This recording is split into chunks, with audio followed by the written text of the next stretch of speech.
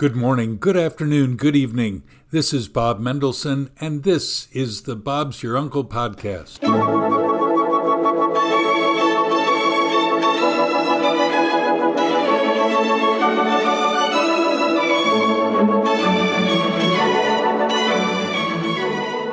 Shalom from Sydney. This is the holiday Jewish people call Chag Sukkot, the Festival of Tabernacles.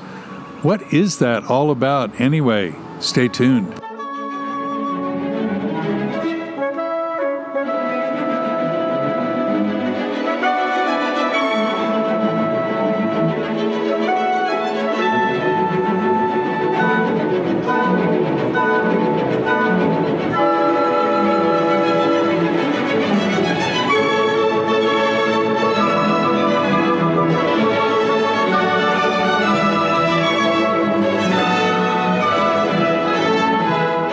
Thanks for joining me for this, Bob's Your Uncle Podcast Season 1, Episode 32. Of note, the opinions are strictly my own. You can now find us and comment directly to us wherever you get your podcasts. Spotify, Apple, iTunes, the list goes on, but I won't. We have a lot of topics to discuss, and even so, on the Bob's Your Uncle Podcast, you are part of the show. We do want to see and hear you, so send us a message on Facebook or Instagram. In the weeks to come, we'll talk more about pickleball, more about music and Israel and this war that never goes away in the former Soviet Union. Let's see where the spirit takes us. Whether you're at home, online, on the road with me in your headset, at the gym, or out for your evening constitutional, wherever you get podcasts, that's where we will be. Thanks for being with us for these 18 minutes.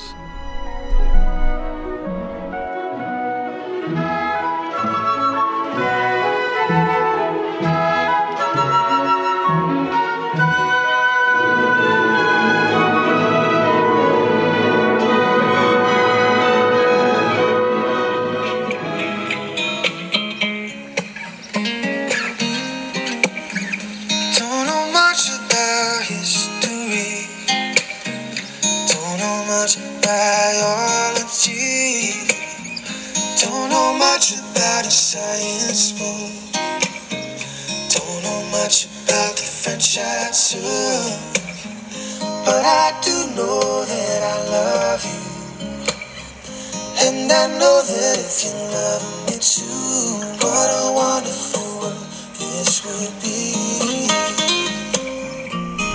Historical marker of the week. On this date in history, 11 October in 1999. American basketball player Wilt Chamberlain, graduate of the University of Kansas, who was considered one of the greatest offensive players in the history of the game, died at age 63. The very next year, the year 2000, in a ceremony in London, the International Women of the Year Association awarded the title Greatest Woman Achiever of the Century, the 20th century, to Russian cosmonaut Valentina Tereshkova, the first woman in space. And that's the historical marker of the week.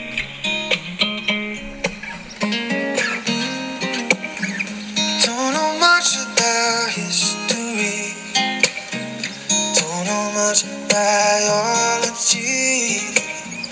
don't know much about it.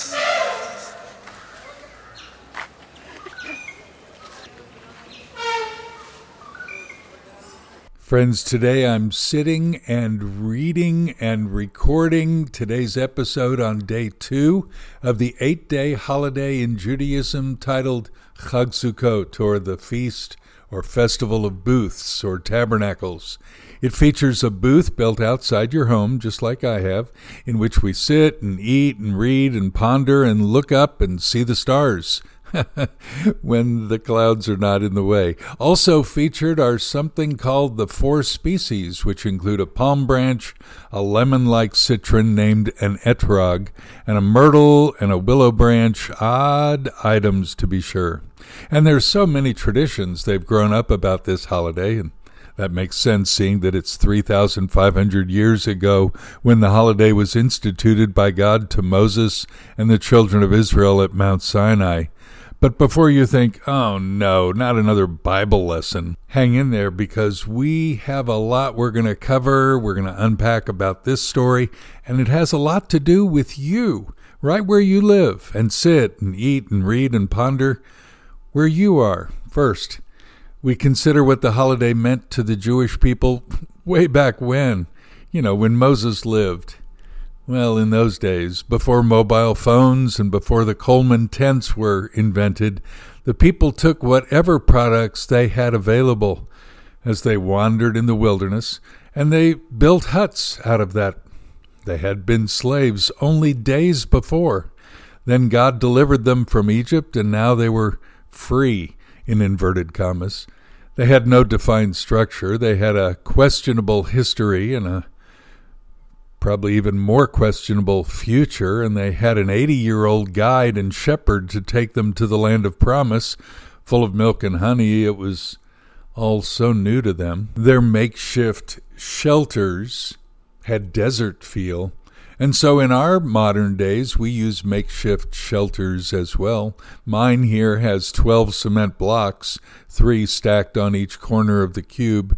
Inside each corner is a 2x4. It's a piece of wood, measures about 7 foot high. On each of those corner pieces, I lay 2x2s of about 7+ feet, forming a square and making the top, which is open, or at least it's supposed to be, and then I can see the stars if the clouds ever move out of the way. I use 1x1s to lay across the top, and on which is placed various greenery from the neighborhood, from my yard, from the park. Bamboo shoots I get not far from here, and some fruit and carob is often hung. It's all to remind us that we were wanderers in the desert for 40 years. 40? Last week here around town, an older fellow wandered away from his home. No, it wasn't me. And was gone for 4 days. He, if I remember right, had dementia, and people were really nervous for him. People found him days later, and all is fine now, but 4 days wandering, that's tough. Now multiply that by a lot, and you get 40 years. Where were you 40 years ago? What has your life been since then? What have you accomplished? What can you imagine about your life in 4 decades from now? Serious questions, to be sure, and one of those might be what you will ponder as you sit in your sukkah, or mine, with me today. Some Jewish people in modern days in New York or Israel actually have their televisions in their sukkah. I'm not sure that's what the Almighty had in mind when he told us to dwell in them, During those 40 years, their shoes never wore out. And God provided food for all the people using manna most every day. 4 decades of provision. That's one of the big lessons of this holiday in these days of 2022, with all the uncertainty of COVID and rising inflation and global wars. I mean, if you're not seeing the news about Russia and Ukraine, that's not the only place where there are battles going on. That uncertainty drives us to worry about, or at least many of us, to worry about provision. Where are we going to get our stuff?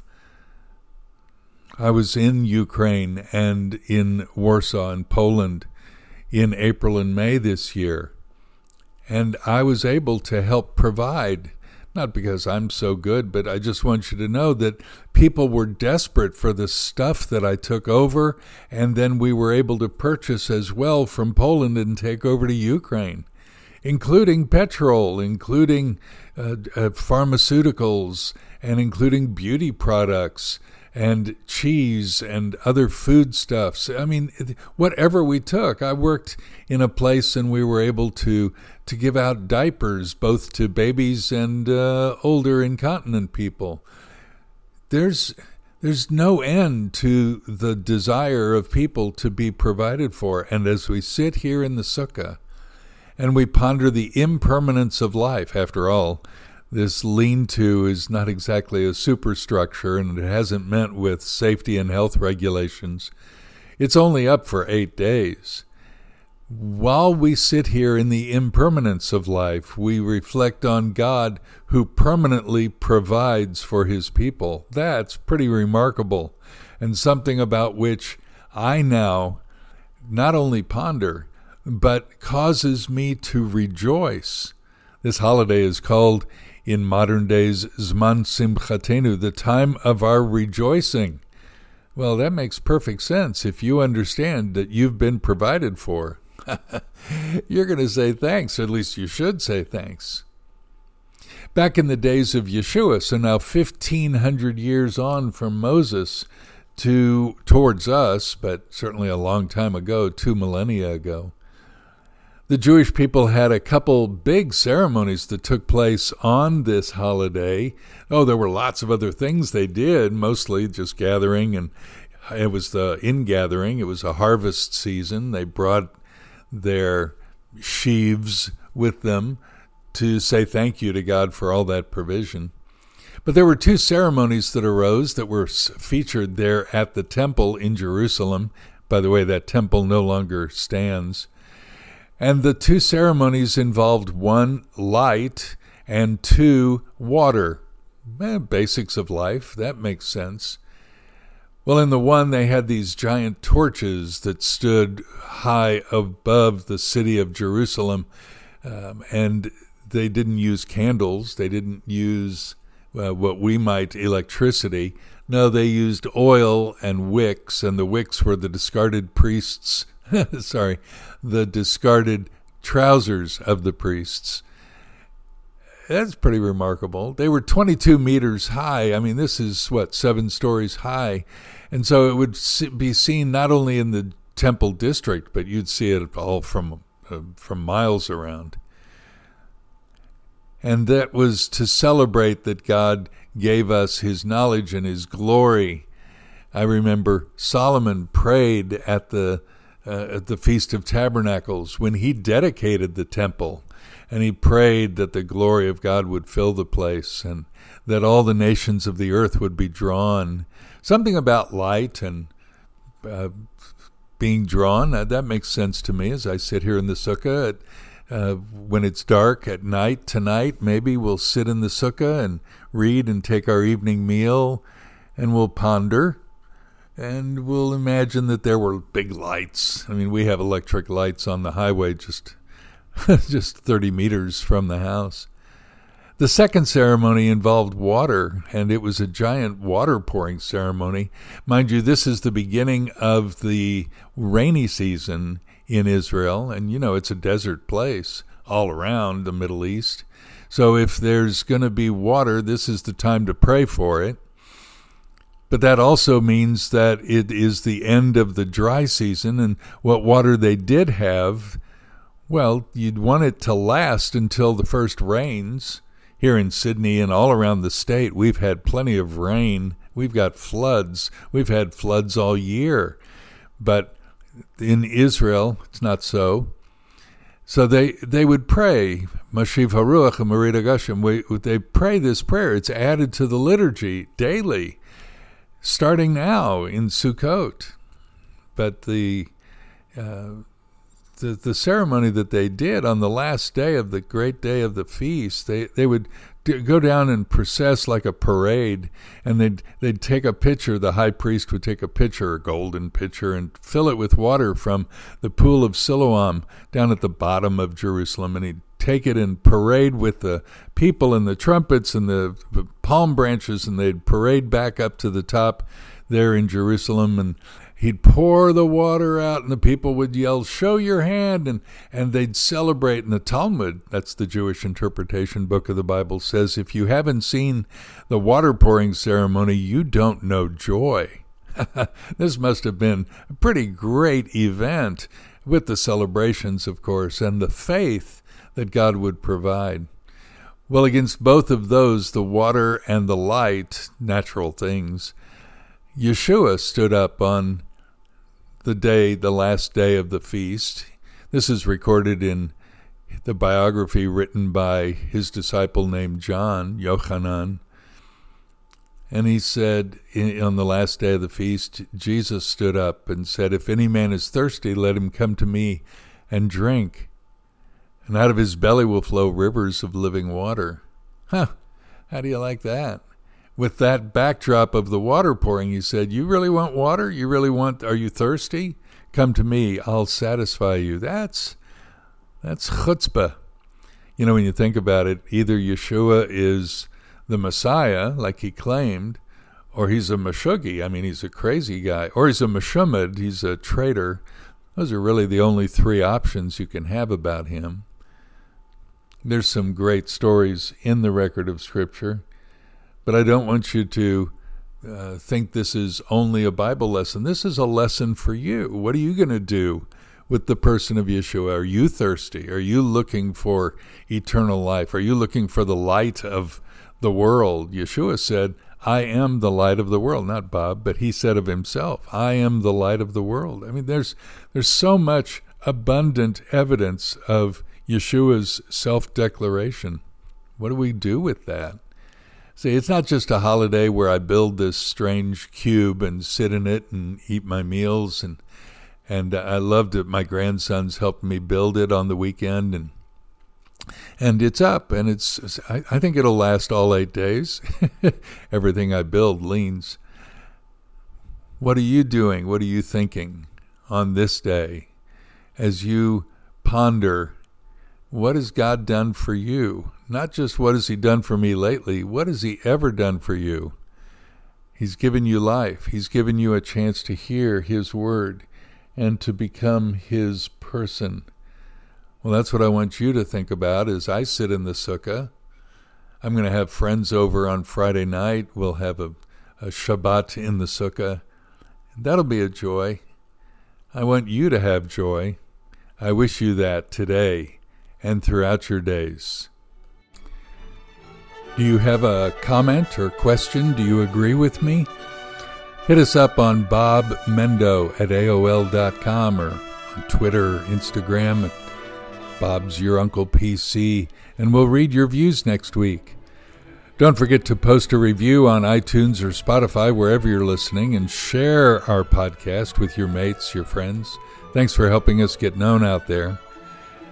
Next week, I want to be talking to an Orthodox Jewish rabbi and get his views on Simchat Torah, the celebration at the end of Sukkot. Wish me luck. I'm going to try to get one. And then don't miss out on that. Until then, from me, Bob Mendelson, when things seem bleak or uncertain, look up to God. He's in his heaven, and Bob's your uncle. Shalom from Sydney.